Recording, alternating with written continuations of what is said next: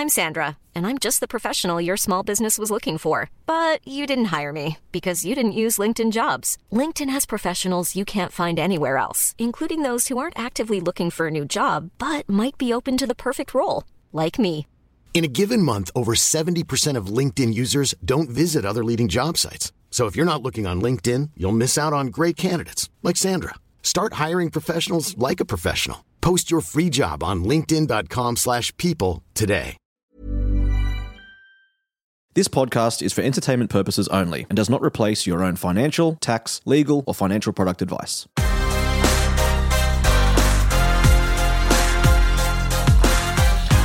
Hey everyone, welcome to My Millennial Money Express. I'm Glenn James and I'm putting this episode up on the main My Millennial Money channel just to let you know I run a podcast called My Millennial Money Express. It's just a short form podcast, usually no more than, I try and keep it under 15 minutes. So yeah, jump over and subscribe to My Millennial Money Express. Hope you're having a great break. I'm actually recording this episode on the 3rd of January, 2021 at about 7:30 p.m. And the reason I like to date and timestamp these types of episodes is because if we are talking about something, it's just good for you to know that when you listen to it back, if Bitcoin has shat itself, you know that I'm not out of touch. Well, I kind of am out of touch, but I wanted to swing back around. I haven't really talked about Bitcoin since 2017. It's getting a lot of press at the moment.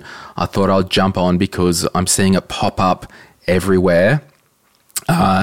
What basically happened was in December 2017, it peaked at just under $20,000 per coin, and it then pretty much crashed back all through 2018 down to about, just under $4,000 US per coin.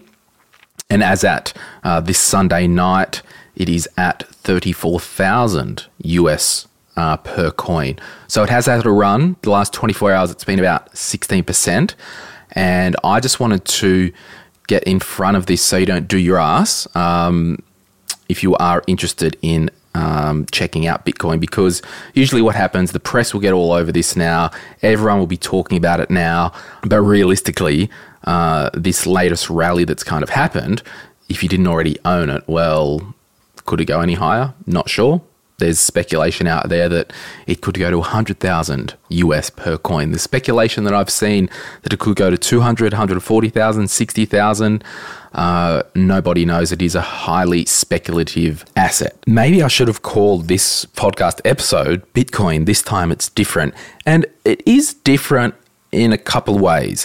There's been an ETF in the US that's going to be created, or it has been, or it's on the verge of being created. That's a Bitcoin ETF. We've seen big institutional money into Bitcoin. And that could be a thing where it's like, well, if it is going up, we don't want our customers and our clients to not get a slice of the action.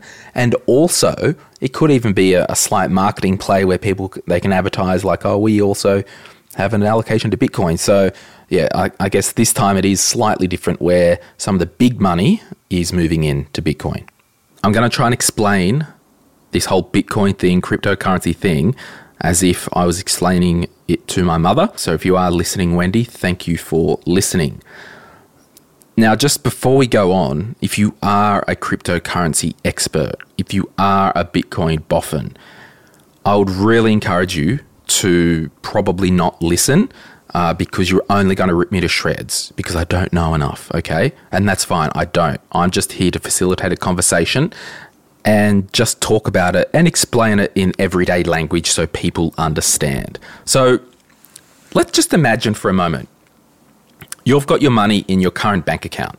What happens is when you go to the shop and buy something, you take your card, you process a transaction, the money goes from effectively you or your bank through to the person that you're buying the item off. There is always a third party. They've got a bank, you've got a bank, there's a third party, there's a bank in the middle. That bank takes a fee and all your personal details are with that bank. So there's risks there that if the bank gets hacked, if the bank goes down, you could do your ass, all right?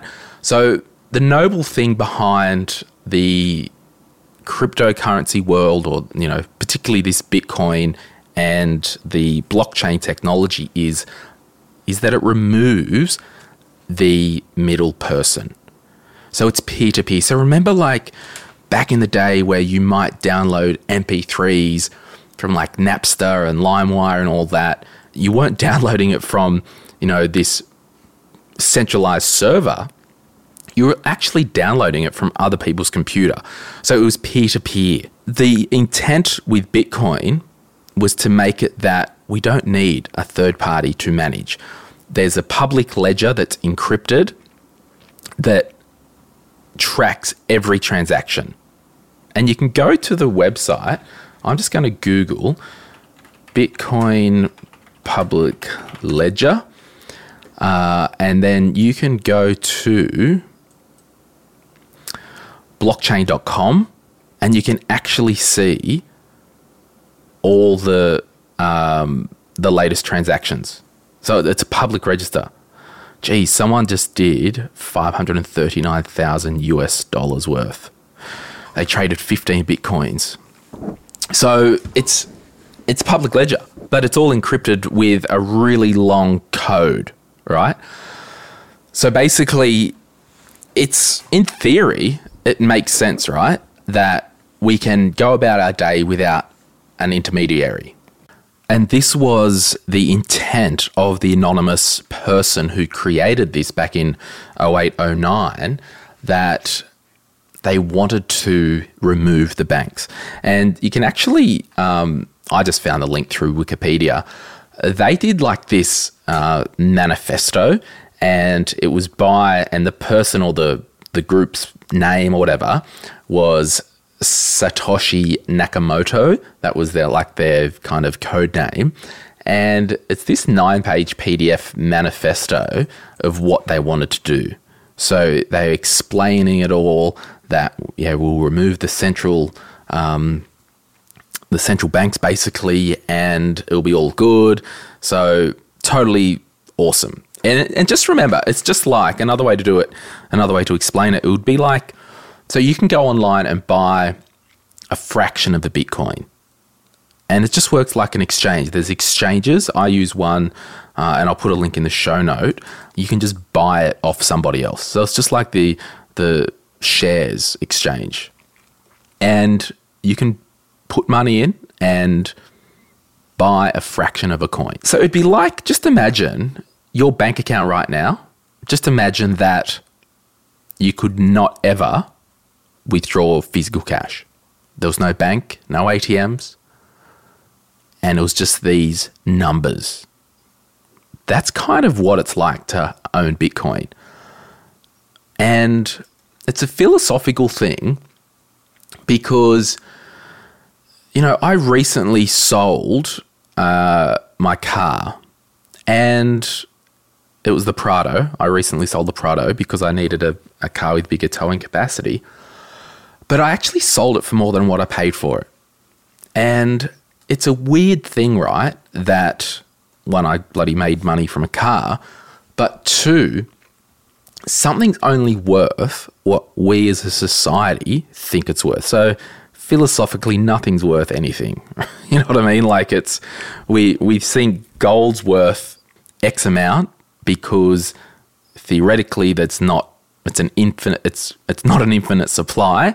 The same thing is with our cars, with the jeans that we buy. The only reason that you can buy a Gucci belt for $6,000 is because somebody's willing to part with that much money for that item. So that's kind of the same with Bitcoin, right? So there's not an infinite supply of Bitcoins. As a society, are we thinking these digital currencies have value? And it appears that they do. The only difference is you really can't settle a government debt with Bitcoin at the moment. And I know China have created this thing called Yuan Pay. And while I'm here, I'll just say that there has been some stuff online where dodgy people have used photos of me and my name saying that I recommend WANpay. I don't recommend anything. So if it's not coming from my mouth or the My Millennial Money profile, ignore it.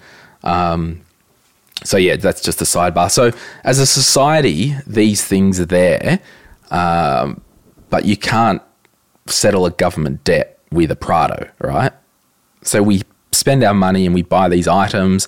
The Prado that I bought went up in value. It's the same with I'll trade money for a piece of Bitcoin, and that might go up in value because of more demand. So we don't know where all this is going to go. But I guess what I want to say is the original purpose of Bitcoin was to remove the banks and effectively governments. But if we can't settle a government debt with Bitcoin, is it really worth anything? But it's a philosophical question. Is anything worth anything? A lot of people are saying it's the new gold, which is fine. And I'm pretty agnostic to Bitcoin. I do hold some myself. I have for some time. But a lot of financial commentators will say don't touch it. And I'm not going to say buy anything or don't buy anything. I just want to educate you to make your own decision. It is a very, very high speculative investment, if you would even call it an investment. Some people don't call it an investment. So in my own life, I don't have more than a 10% allocation of my net worth outside of my home in highly speculative crap, okay? Because what happens is it can all go down the toilet in one moment. If you're in debt, are you worried about investing? No, you need to pay off your debt. If you've got a goal to buy a house and save for a house deposit, are you worried about short-term speculative investments to try and get a leg up? Probably not, because you could do your ass. All right. So this is all simple stuff. And I just want to really tell you to use caution. Like, yeah, sure, if you want to check it out and have a look at the exchanges and all that, you can do that. The reason I'm personally not using it or won't use it as a form of currency, so, go down to the shop and, there are some shops overseas. I think in London there are some places where you could buy stuff with Bitcoin. Because it's so volatile in price, why the hell would you want to use it as actually a currency? Because if it's just gone up 16% overnight and then the next day it could go down 16%, that Macca's meal that you bought, it could be worth 16% more the next day.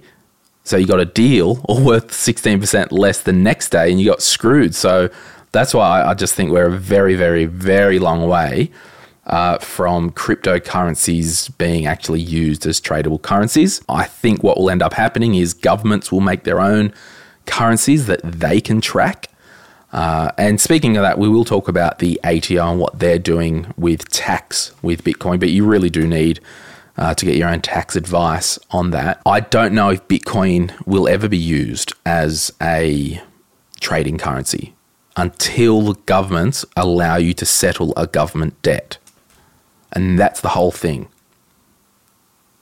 I love the use of this. I honestly love the idea of this blockchain thing, no third party, no banks screwing us with fees. Love it. But it's early days and I want you to be careful.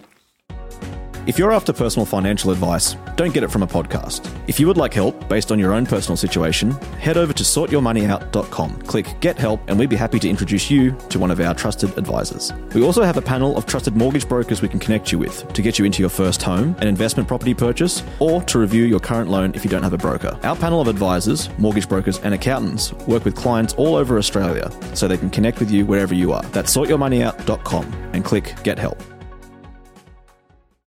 Let's move on. So the ATO, in terms of tax, they kind of cut it two ways, and they say if you use Bitcoin as a personal use asset, so you get it, you buy stuff with it, you trade with it, you buy stuff online with it, that's awesome. They will not tax you capital gains tax if it increases in value. But if you use it as an investment asset and it goes up, you will be taxed on the increase. Now, if you do hold that coin for over 12 months, you will get the capital gains tax discount of 50%. So, but that onus is on you and your own record keeping. And the ATO website actually has a lot of good information on this. So you can just go to the ATO website. Where is it? I've got it up on the screen. Yeah, it's just Google ATO transacting with cryptocurrency, and they'll just explain that. It's in everyday language, but the onus is on you to keep records. And I think if you are using it for personal use asset, you really have to prove to them that you were using it for personal use. But certainly seek your own tax advice on that. So what's the long and the short of it? Well, the long and the short of anything is if you don't understand an investment, if you don't understand a scheme, if you don't understand anything, don't put your bloody money in it. It's as simple as that, all right? If you do not understand how a Commonwealth Bank share works, do not invest in the Commonwealth Bank. It's as simple as that. It's no different. If you do understand it and you are out of debt, because we're not investing if we're in debt. You know, I'm not talking about your mortgage. I'm just talking about personal loans, credit cards, all that crap. Your afterpays. You're not investing if you're in debt, because the best investment you can make is paying the debt down so you're not charged 16% interest, all right? So if you're out of debt and you understand it and you want to learn more and perhaps put some money in, whether it is Bitcoin, whether it is pink diamonds from some rare mine in Africa, whether it is precious metals, whether it is artwork, whatever it is, I don't actually care. You just need to know that it's a high risk investment and you can't be putting a heap of money into it because you'll do your ass. The minute you try and invest to get a quick win is the minute you do your ass, because you get greedy, the dopamine takes over, and you do your ass. And I only look at it in US dollars because that's where the rest of the world's looking at it. I really don't look at it in Australian dollars because you can get like psychological thresholds, and you'll see if you open just a chart and look at it, it kind of, you know, was bouncing up and down under the $20,000 limit, and then it shot up. So I just look at US dollars. What I was saying is, if you are going to put your toe in the water, it needs to be a long game. Like my toe is in the water, and I've got a bit of a problem because I've had money in Bitcoin for some time now. So I've had a really big increase, and I've got to do some thinking and working out myself whether I just, you know, turn off CoinSpot and just forget about it, or whether I and take my profits now. For me, it's a long game, and I'm talking about 10 years long game. It could be worth nothing in 10 years. It could be worth $300,000 a coin in 10 years. Nobody knows. And this is why, I'll repeat again, no more than 10% of your net worth. And your net worth, so if you own a house or you've got a mortgage and you've got $100,000 equity in your house, forget about that $100,000. So your net worth is everything you own minus what you owe. So let's just do a little exercise. If you had $20,000 in your super fund, if you had $10,000 cash in the bank, if you had a car worth $10,000, that's $40,000. You really wouldn't be wanting to allocate more than $4,000 into highly speculative assets. So I don't know. I'm just jumping on just to say I'm personally agnostic about this whole cryptocurrency thing. Do I want a dog in the fight? Absolutely, because I'll have FOMO too much if I don't, but I am controlled, I am measured. It's not for everyone. If you don't understand it, don't do it. Yeah, it's just got to be for the long term, guys. Ordinarily, would I suggest you even consider it? Nope. I'm hesitant to even put this episode up, but I am, because people will want to know what I think about it, and I think I like the idea of the blockchain technology. And I want to be very clear, I'm not the crypto Kool-Aid person. I'm not saying everyone put everything into it, it's the future and I've got my tin hat. I'm not that person. I'm just interested and I've got a little bit of a dog in the fight, just for the long term. Yeah, if you don't know, the answer's no. I would be more inclined to say, don't even worry about it. Don't worry about the hype. Yeah, I just don't know. The more I think about it, the more I would say to somebody, don't worry about it unless you totally understand it, unless you totally don't need the money. I'm just not going there. Oh, and before I go, if you have listened all this way and you really enjoyed the podcast, my challenge is, how can we grow this community? Can you forward this episode to somebody who you think might be interested? Can you find another episode that you've really valued, and can you forward that to somebody? I'd appreciate it, guys. See you soon. Bye.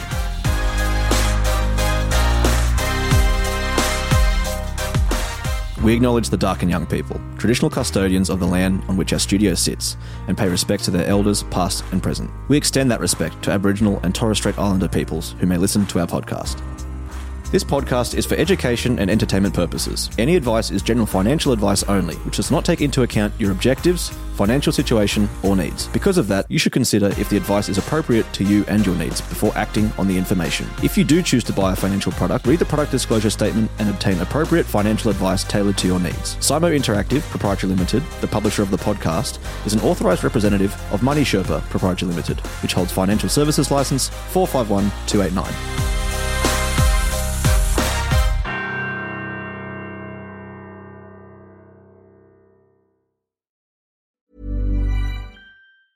Mom deserves the best, and there's no better place to shop for Mother's Day than Whole Foods Market. They're your destination for unbeatable savings, from premium gifts to show-stopping flowers and irresistible desserts. Start by saving 33% with Prime on all body care and candles. Then get a 15-stem bunch of tulips for just $9.99 each with Prime. Round out Mom's menu with festive rosé, irresistible berry chantilly cake, and more special treats. Come celebrate Mother's Day at Whole Foods Market. Planning for your next trip? Elevate your travel style with Quince. Quince has all the jet-setting essentials you'll want for your next getaway, like European linen, premium luggage options, buttery soft Italian leather bags, and so much more. And is all priced at 50 to 80% less than similar brands. Plus, Quince only works with factories that use safe and ethical manufacturing practices. Pack your bags with high-quality essentials you'll be wearing for vacations to come with Quince. Go to quince.com/pack for free shipping and 365-day returns.